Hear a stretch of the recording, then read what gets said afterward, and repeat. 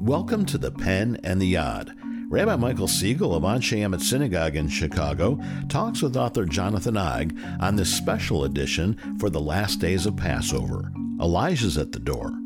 Now what? I have a story for you. All right. So when I was a kid, our family celebrated Passover at my grandparents' house, and it was a big Seder, and the family was there, and we had this tradition that the next unmarried person would have to open the next person in line would have to open the door for Elijah. Now, I don't know if that was a statement that, it will take Elijah's help to actually find someone suitable for you or not. I'm not sure where that idea came from. But one year, nobody wanted to get up. Right? It was like, enough, I'm not getting up. So we're sitting there, and you can't actually start the second part of the Seder unless you open the door for Elijah. And so finally my grandfather got frustrated and got up and opened the door. So he opens the door, and I remember I was a kid, I was like watching him. He opens the door, and his entire, his jaw dropped open, and his entire face turned white. and somebody was at the door. That was the problem. And not only that, as it happened, the person standing at the door was a priest. Wow. Who was actually looking for an address on the street, right? In the old days, you'd got to go up on a porch and look at the address. Wow. So here at the time that my grandfather is opening the door for Elijah, there's a priest standing at the door. That's crazy. So, right. And, I don't know what went through my grandfather's mind, but I don't think it's out of the realm to say, maybe we bet on the wrong horse here. Yeah, right. Elijah's here and he's a Catholic. Who knows? Right?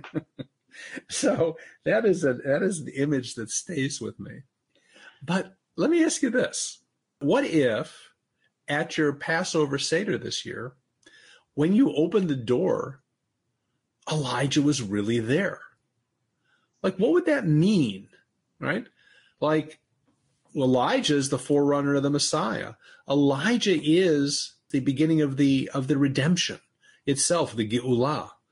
What would that mean to you? Yeah, that would be a pretty big deal. That would be the biggest deal of them all. And yet we act it out every year as if it's happening without really giving it that much thought. We kind of blow right by it every year. Exactly. It's like, we make jokes about it.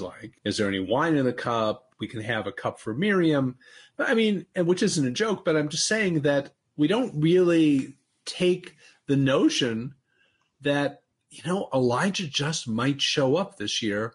And then what? I guess it really calls on us to think about, what does redemption look like? What would that mean? What does the word redeemed world look like? What would a messianic era look like that was an inviting place to go? Yeah, that's a heavy question. We think about what is the cartoon? It's always in the New Yorker with a guy saying holding the sign says the end of the world is near, or or redemption is coming, and are you ready? And it's always a punchline, right? It's something that we've come to treat almost as a myth, that it's not real. We kind of don't take it seriously. I think that's exactly right. I don't think we take it seriously, but the tradition does. And that's an interesting thing that we don't usually put together. You have the first Seder, and if you live in the diaspora, you have a second Seder, and you have your brisket and the macaroons or whatever you're eating. And we have our conversations, and we sing the songs and Manishtana and all the rest.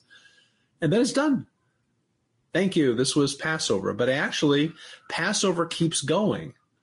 And the end of the holiday actually offers you the answer to that question. What does redemption look like? Well, it comes in two forms. Redemption in this world, and then redemption beyond this world. Because on the seventh day of Passover, we read Shirat Hayam, the Song of the Sea, because what the tradition's trying to do is to actually have you not only experience that first night when the firstborn Egyptians were killed by the angel of death, and the Israelites made their matzah and they were hurrying and they left the land. That's what we celebrate during the Passover Seder. But by the end of Passover, if chronologically, we're already by the Sea of Reeds. And so it makes perfect sense that on the seventh day of Passover, that we would read the Song of the Sea, that we would read the poetic celebration of God splitting the sea for the children of Israel. But the eighth day of Passover talks about the Messianic era. And here you have the Haftarah, the prophetic reading of Isaiah. And he says, a shoot shall grow out of the stump of Jesse, a twig sprout from his stalk. The Spirit of the Lord shall alight upon him, a spirit of wisdom and insight, a spirit of counsel, etc. And he will judge the poor with equity. And here you have the larger redemption. What does it look like? Well, it's still in this world, right? It's not this apocalypse or the four horsemen of other traditions. When the redemption comes, the world is going to look like a different place. Thus he shall judge the poor with equity. He'll decide with justice for the lowly of the land. So isn't it interesting that what does redemption look like? It looks like a just world. That's really interesting. And what I love about this is, that my favorite part of Passover is that you're not just telling a story, you're living it, right? You're putting yourself in the shoes of these freed slaves. You're doing your best to try to really keep history alive and to tell this story in a way that you feel personally. And that eighth day can feel the same way if we think about it in these terms, what you're saying, that, right? The coming of the Messiah doesn't have to feel like some extra worldly event. That can feel like our world, but better and more just, the things that we're striving for day to day in our lives. And to me, that's just a fascinating issue, because as you were talking, I was thinking to myself, well, that's up to us. That's not God's problem. That's our problem. Have you ever been to the Staten Island Ferry? Yeah, sure. So do you know that there's like a clock tower there? Do you remember that there's a big clock there? I sort of remember that.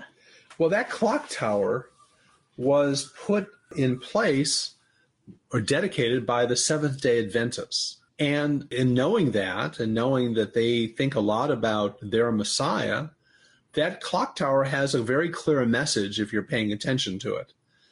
It's saying the clock is ticking, Jesus is coming, and you better get right with God or you're going to pay a terrible price. Either you're going to be amongst the saved or you're not.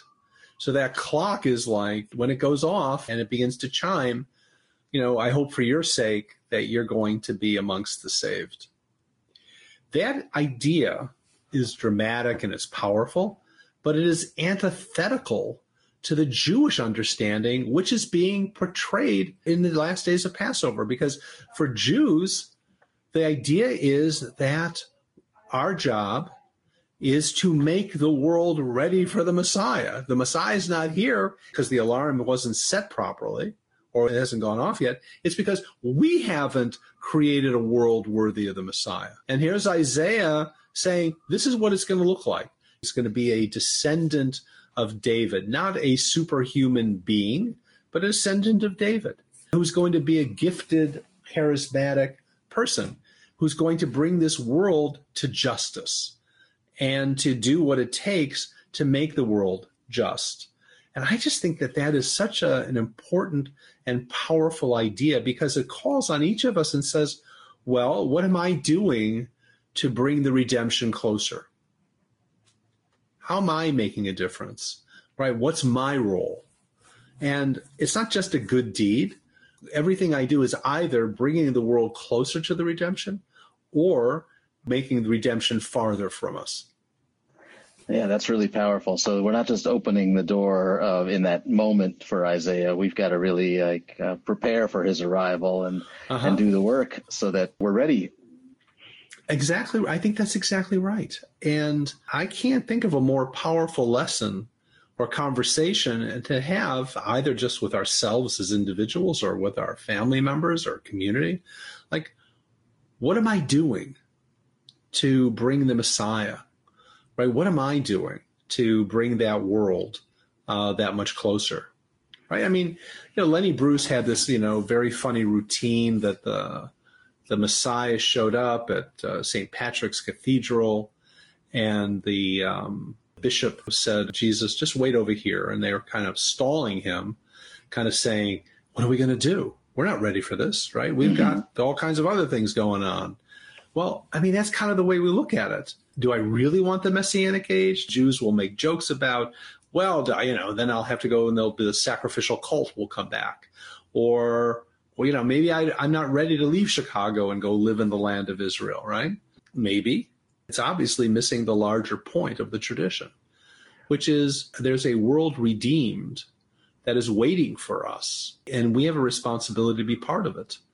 But our responsibility is to create a world that mirrors that place in order for God to send the Messiah. And I think that is just the most powerful idea and the ultimate exercise of freedom. So powerful. And what I love about it is that, Passover is all about freedom. And we think about it as either you're enslaved or you're free. But no, once you're out of slavery, that there are whole different levels of freedom, and freedom has to be worked on and has to be expanded to all those who don't have it. And not just, within our own community, but, it's just levels and levels that we need to be working on in our lives daily to prepare, right? It's so easy to think that Passover is celebrating the one redemption. But actually, if you think about it from this perspective of the whole of Passover, then I think what we're saying is that that's the beginning of the redemption. The larger redemption's yet to come. And the people were given freedom in order to create the ultimate redemption, which includes everyone and a just world. Yeah, and we should open that door every year because we have to be working to prepare every year. And no matter who's at the door, whether it's a priest or not, or someone else. I'm thinking about the conversations that are going to go on.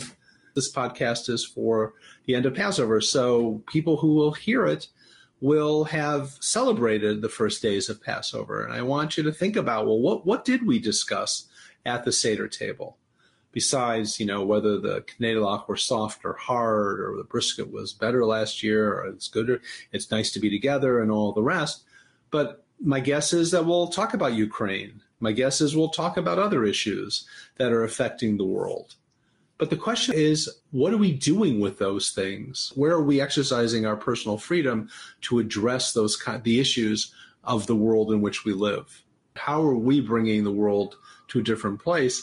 That's the question that I think the holiday itself wants us to ask. I think that's great. I think it's great that we have a holiday dedicated to freedom and a reminder that it's not just to be celebrated in the past, but that we have to keep working at it. Let's hope that the year to come will be a more peaceful year and a more just and equitable year as well. Amen. Happy Passover. Same to you, Rabbi. Thanks.